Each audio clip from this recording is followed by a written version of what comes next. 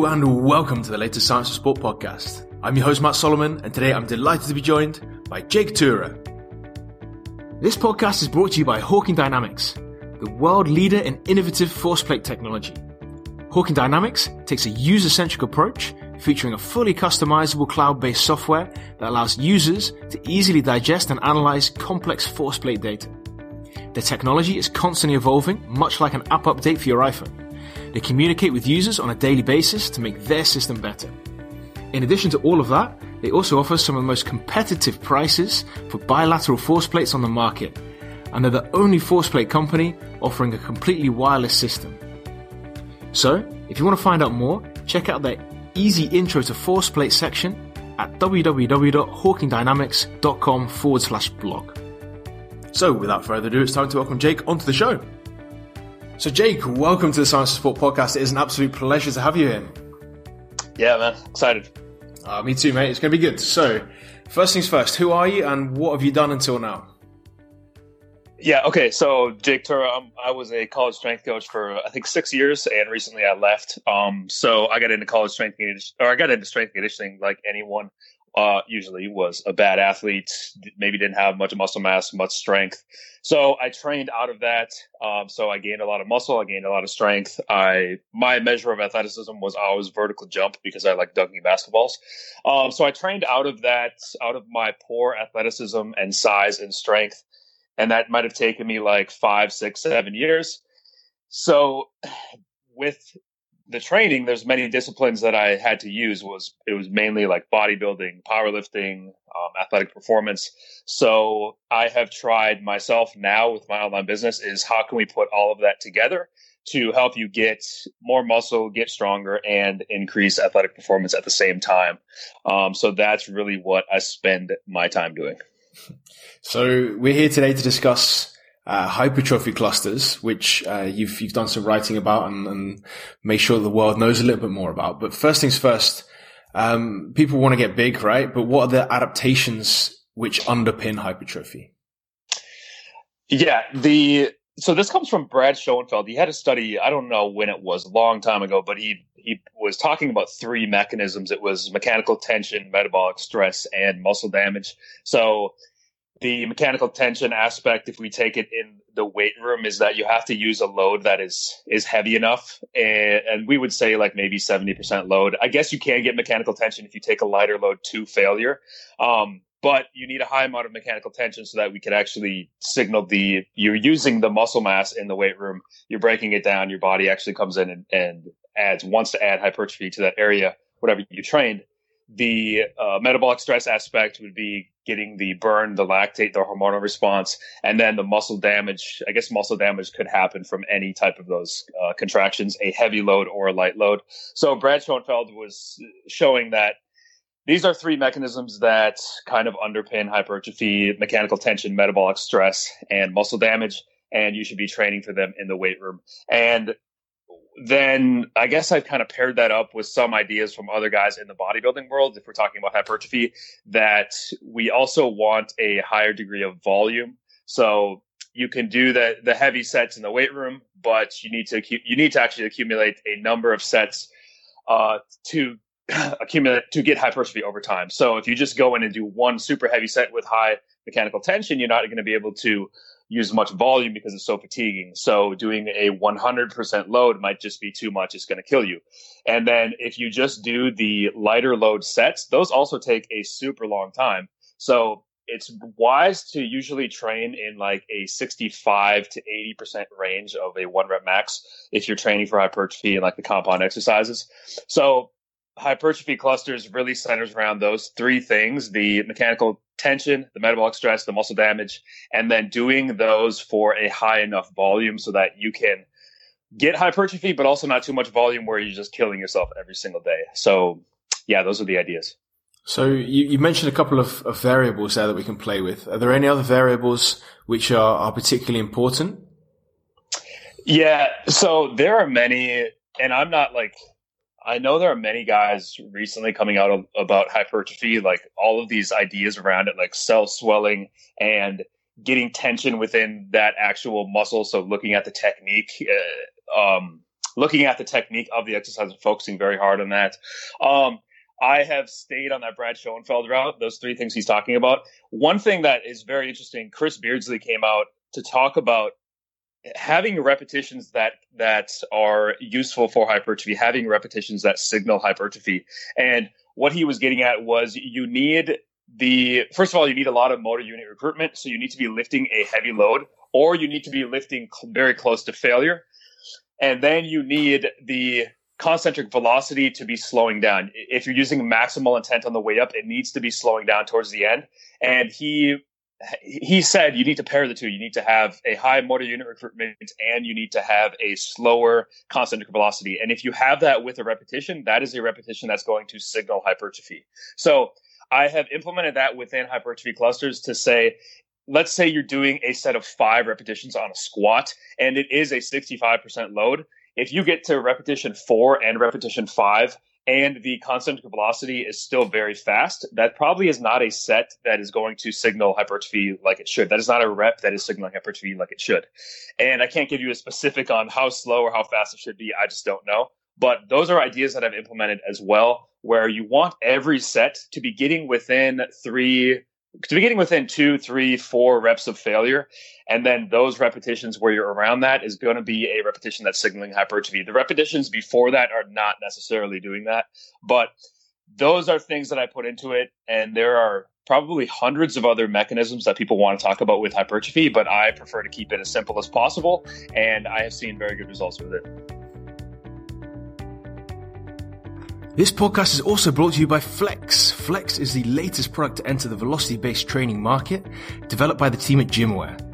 Flex is the only laser-based training system available, and it's this unique technology that makes Flex the most accurate and reliable barbell tracking product in the sub $500 category.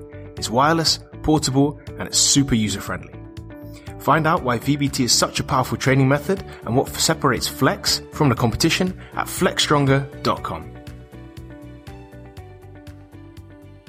I think that's super interesting. It's good to get the physiology down. So when we want to use clusters, obviously there are unique pros and cons to using that.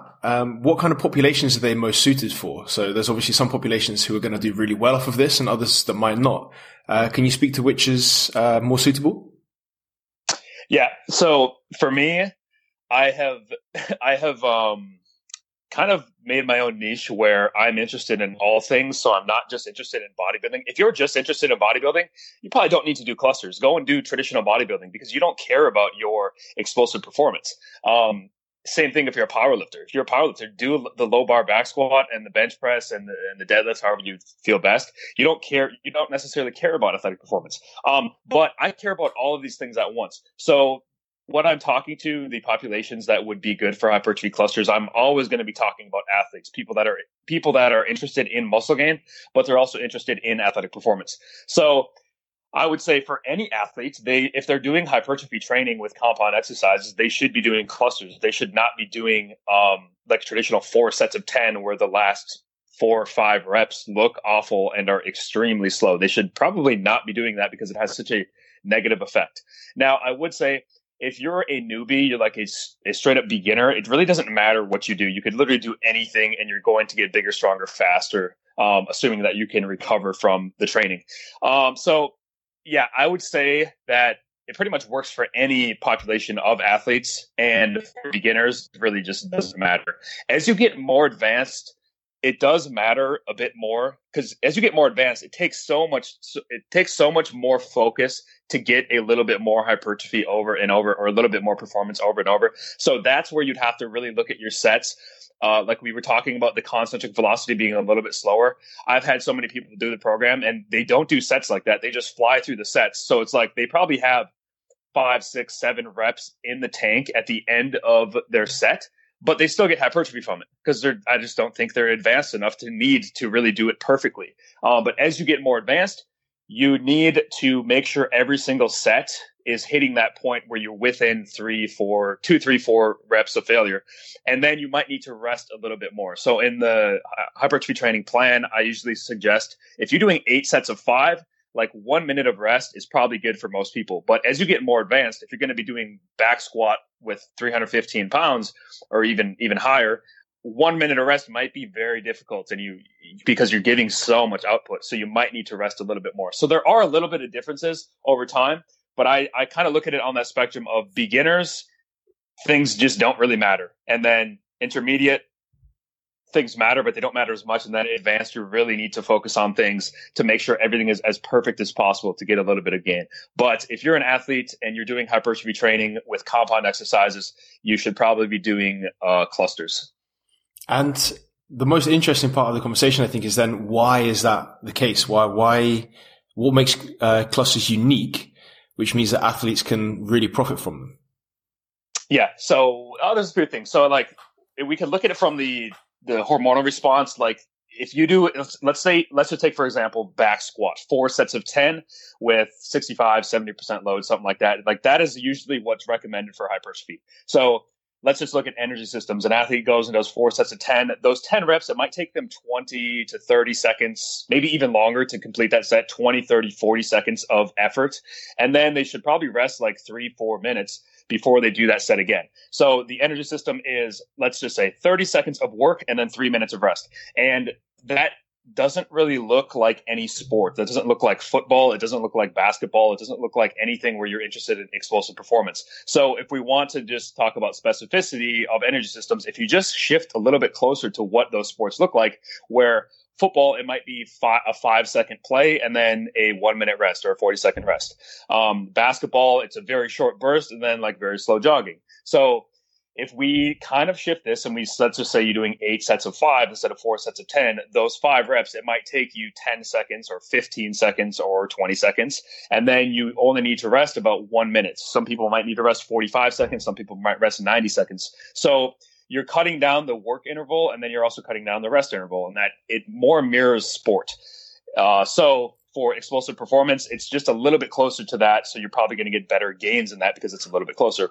The other thing is when you do those bodybuilding sets, like a back squat with 10 reps, you start to get in that very lactic environment where you're accumulating a lot of hydrogen ions and lactate. It's very acidic. It's very damaging. It takes a long time to recover from those type of workouts. So if an athlete is doing 4 sets of 10 and they're just destroying themselves on squat, they're probably going to feel bad after the session, and the next day and the next day, they're going to feel the residual negative effect from that from a fatigue standpoint.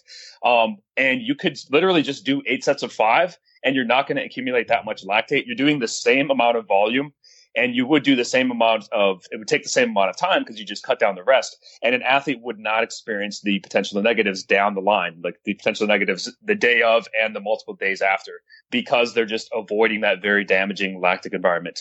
And another thing I would say, I guess the third thing is if you're doing 4 sets of 10 squat with a heavy load, repetition 7, 8, 9, 10, they usually look awful. Like the knees start coming back, the knees might cave in, you might start using the low back. So like if you're an athlete, you probably don't want to be doing that type of stuff. Like using repetitions that you're really compromising technique. I don't think anyone wants to be like that. So it's all about the quality of performance is very important. For any athlete, quality of performance is very important. So if you do 8 sets of 5, the quality of performance is always going to be better. The repetitions are always going to be better. And if you want to focus on something, because let's just take myself, for example, I have very long legs and a very short torso, and I'm a jumper. I love jumping, but I'm a very good deadlifter. So let's just take, for example, if I do squats, I want to do like a deadlift. I want to deadlift my squat because my legs are so long and my torso is so short. So I want to bend over because I use my hips and I'm very strong like that.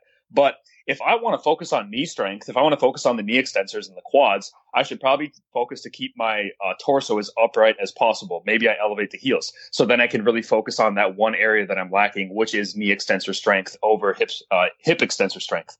So for me to do 8 sets of 5, I can keep the fatigue levels low, which means I can really focus on doing what I want to do. If I did 4 sets of 10, there's no way I'd do it because it would basically be like I have a gun to my head and I just complete the set as in any way possible. So yeah, those are basically the 3 reasons why I think hypertrophy clusters are superior, and it just logically makes sense. I've really not heard an argument going the other way that I would agree with. And let me add this to for any athlete or in the hypertrophy world, we have ideas where we might say like, well, all you need is one set to failure. All you need like minimum effective dose type ideas. And that's okay. That thing can work, but everything affects everything. And doing hypertrophy clusters, if you do 8 sets of 5 or you do 10 sets of 4 or you do 12 sets of 3 on a compound exercise, your work capacity goes through the roof after that phase, like after that 6 to 8 week phase. Your ability to handle stress and pretty much anything is so much more enhanced. So there are many benefits to hypertrophy clusters, the hypertrophy aspect, the quality of performance aspect, the not beating you up so much, but also you gain crazy levels of work capacity to where you get out of the phase and your strength phase, your power phase, your speed phase, whatever it is, it works so much better because you're just in a lot better shape. That sounds very, very attractive. So I think then the next step is to make this practical.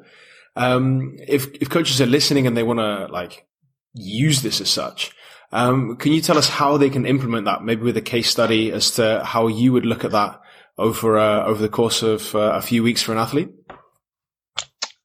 Yeah. So I have this plan, a hypertrophy cluster protocol. It's 6 to 8 week plan. It's like a hypertrophy phase, but I understand like when I was at the college level, I never did a hypertrophy phase. Like often you just don't have the time to do a hypertrophy phase. Now I didn't work with football or rugby. It was mainly like women's teams.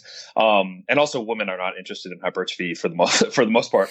But I would say, if you have an athlete, because maybe you separate athletes, and there are some that are just very small for their position, and you feel like they need to gain muscle. And if you were going to use the compound exercises like squats, deadlifts, split squats, bench presses, even some pulling exercises, if you were going to use those and do the traditional hypertrophy route, which would be around like 10 reps, 4 sets of 10, let's just say, you simply just do half of the reps and twice the sets. That's all that you do. And you cut the rest times down so it's the same. So if you were going to do 4 sets of 10 deadlift with 3 minutes of rest, you just do 8 sets of 5 deadlift with 90 seconds of rest. So it would pretty much take the same amount of time. The athlete's going to feel better. The reps are going to look way better. They're getting a lot of volume. They're doing everything they need to do to get the benefit of the workout without the negatives of being in the lactic environment, having bad repetitions, sacrificing technique, everything. So yeah, that's the simplest way. Basically do half of the reps and do twice the sets. So it's a very simple way of looking at things. So when you have those sets as such, the clusters, that allows you to effectively do more, is it sensible then to just do more? You've taken in this example, the same volume and same amount of work, made it easier. Is it a reasonable argument to then say, okay, well, you've left something in the tank. Do we want to use this technique to then push even further? Yeah. Okay. Very difficult question because it's always individual. Yeah. And dude, I would say, I hate to say like, well, it works, so let's not change anything, because anything can be made better. I guess, man, but for me, I've had so many people do it and they get great results from it. So I guess if you know your body well enough, you can work on those individual differences. But for me to suggest something, it's kind of hard to say. And I would rather, if you're an athlete, I would rather you leave the session not feeling awful, I would rather you did a little bit less than you did too much. And here's what I will say. If we're talking about doing the hypertrophy clusters and you feel better afterwards, like some people, like you do them, usually you do a hypertrophy workout and you feel awful. But if you do hypertrophy clusters, you'll often feel like your nervous system feels like your nervous system feels great. Like you feel like you can jump higher or you can sprint faster or something like that, which doesn't usually happen after a hypertrophy session. So here's what I would say. You do the hypertrophy clusters, and then we get into assistance exercises. And if you're going to do isolation stuff, like let's say a hamstring curl or a quad extension or a bicep curl, tricep push down, there is no reason to do hypertrophy clusters there. Because I think these smaller areas, it's very hard to use heavy loads. It's very hard to use a heavy load on a heavy load, meaning like a 5 repetition max on a bicep curl. You're probably not even going to feel it in your bicep. You're going to feel it in maybe your traps or your forearms. So using those smaller muscle groups, it doesn't really make sense to use the hypertrophy clusters because you're not going as heavy anyways. So I think you're more focusing on the metabolic stress aspect. So that's where you're focusing on the higher rep ranges. So if we feel like athletes, they feel like they have something in the tank and they want to do more, you can always kill yourself on isolation exercises. Like, there's really no harm globally to killing yourself on a hamstring curl or a calf raise or a quad extension. There are negatives to killing yourself on a back squat because you're putting so much weight on your spine and you're going through such a big range of motion. You can really kill yourself on back squats and be dead for like the next 2 weeks if you train hard enough. And if you were going to try that with a leg curl or something, it's just not going to happen. So I think if you feel like you have more left in the tank, go ahead and kill yourself on the assistance exercises, the isolation exercises, but don't do it on the compound exercises because they have such a global effect to killing performance and maybe even increasing the likelihood of injury for the next days and maybe weeks to come. I think that's some super wise advice as well. So that's excellent stuff. Before we finish up, I want to ask you the most difficult question that we can imagine, and that is, what is the one thing that you see or do differently which the rest of the world can learn from? Ooh, like in terms of the strength field? Whatever you want, man. You take it wherever you need. Oh my God. Sorry, I'm going to have to think about this one. That's all right. No pressure. I'll count down or whatever, like from 3 or something, but yeah. No pressure. Oh man, what do I do differently?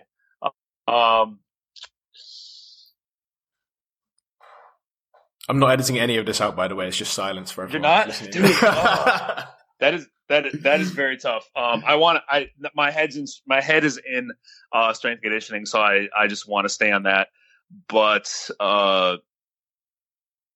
man, dude, that is the hardest question ever. So here's what I would say. Maybe it's not. Maybe people will probably already know that. I do not. I guess I would just want to talk about warm-ups, dude. Like everyone has these elaborate warm-ups and things that they need to do for body prep, and I think a lot of it's garbage.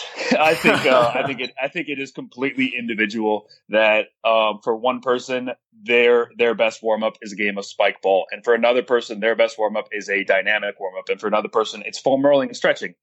Everyone gets prepared to their own way, and I think that was one frustration at the college level. All right, everyone, it's warm up time. Let's all get on the line and do the warm up, and it's like.